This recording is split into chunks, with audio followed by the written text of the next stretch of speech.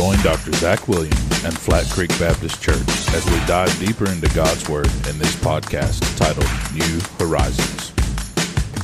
What I want to do today is I want to bring you over to the book of 1 Corinthians. The book of 1 Corinthians, chapter number 1, verse number 2.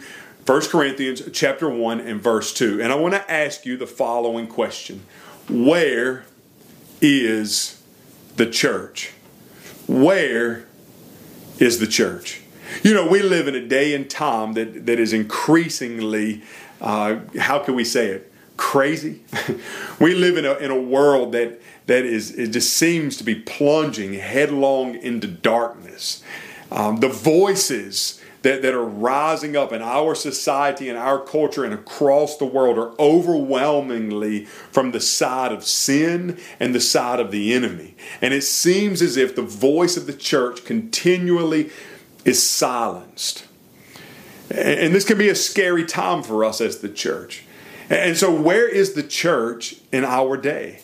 You hardly ever hear church leaders standing up anymore. You hardly ever hear church leaders on the national news or national audiences speaking the truth. Why? Because it's almost dangerous to do so today, and to do so could mean a loss of everything.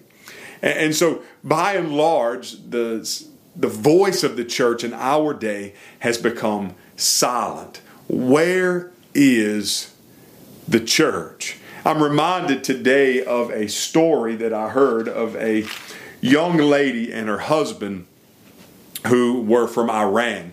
Both Christians, and they were immigrants from Iran to the United States. They got here, and they had been here in Iran, in the United States for some time. Coming from Iran, they were in a place where they were heavily persecuted for their Christian faith, and of course having to meet in secret and those things. So when they got here to America, immediately they started to attend a church. They were very excited because now they get to worship in freedom. And after about 3 months of being here in the United States, the wife went to her husband and she said, "I want to go back to Iran." The husband could not believe the request. I mean, after all, this is what they had waited for so long, just to get to America so they could worship in freedom. And so the husband looked at his wife and he said, "I don't understand. We've waited so long to get here to America, and now you want to go back to Iran. What's the deal? What's the issue? What's going on?" And this wife said to her husband the following words: "There is a satanic lullaby that is being sung in the church in America, and I'm getting sleepy." Friends, that is a horrifying statement, and it has so much truth to it.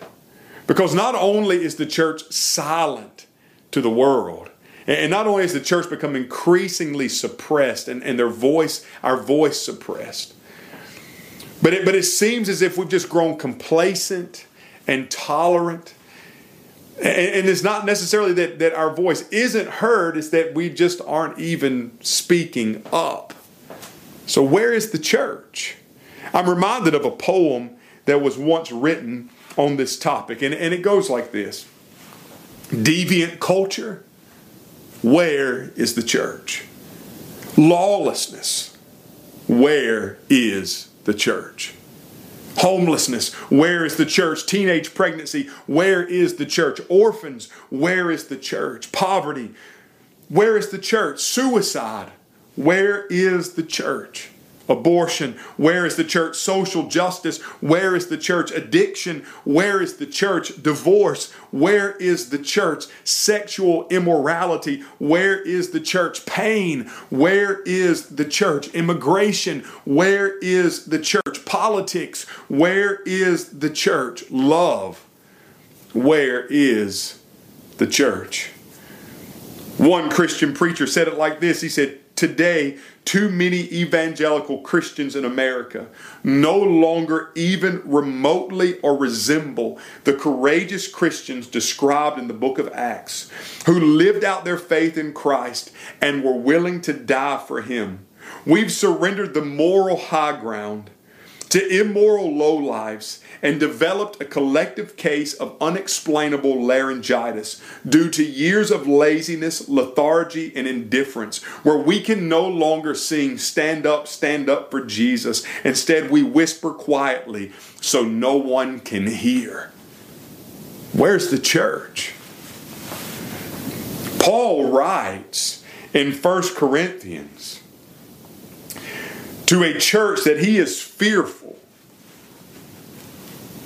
that if something doesn't happen inside of this church, that this church is going to lose their voice as well. You know, Paul had a hand in planting the church at Corinth, but now this church in Corinth is fighting some major issues, some major problems.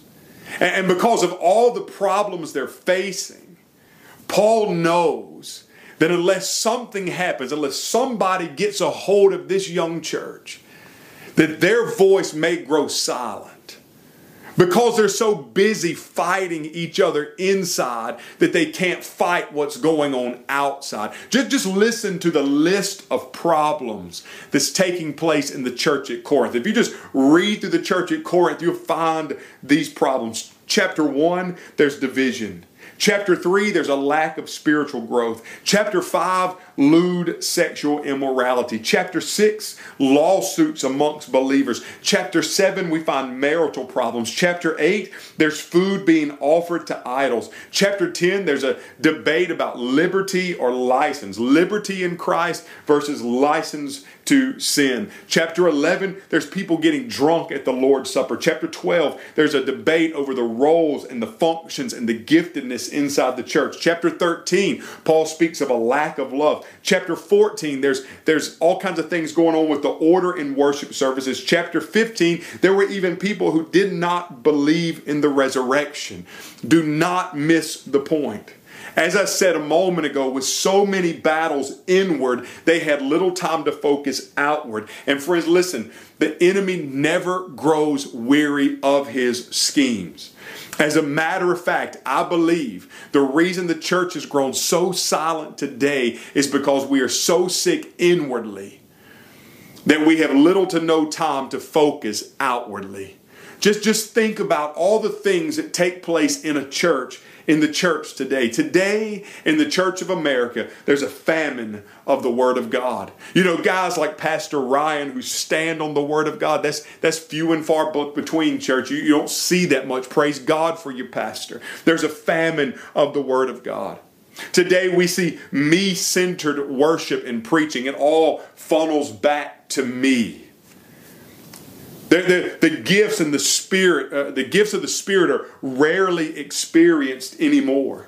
Prayer services are empty.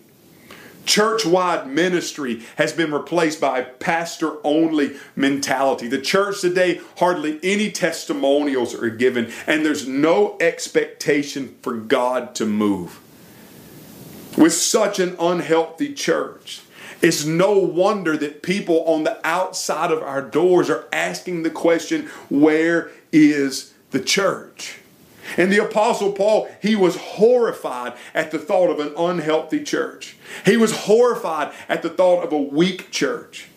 So right here in 1 Corinthians 1, Paul gives us this verse that reminds us of three specific things. What we are, where we are, and why we are. He says in 1 Corinthians chapter 1, verse 2, to God's church at Corinth, to those who are sanctified in Christ Jesus and called as saints, with all those in every place who call on the name of the Lord Jesus Christ our Lord, both their Lord and ours. Paul gives this one verse. And in this one verse, he gives three reminders to the church that would have immediately caught their attention. I've just given them to you. What you are, where you are, and why you are. He's given them three reminders that immediately catches their attention. And I pray this morning they catch your attention as well, because I think if we could just remember these three things, the church would be silent no more.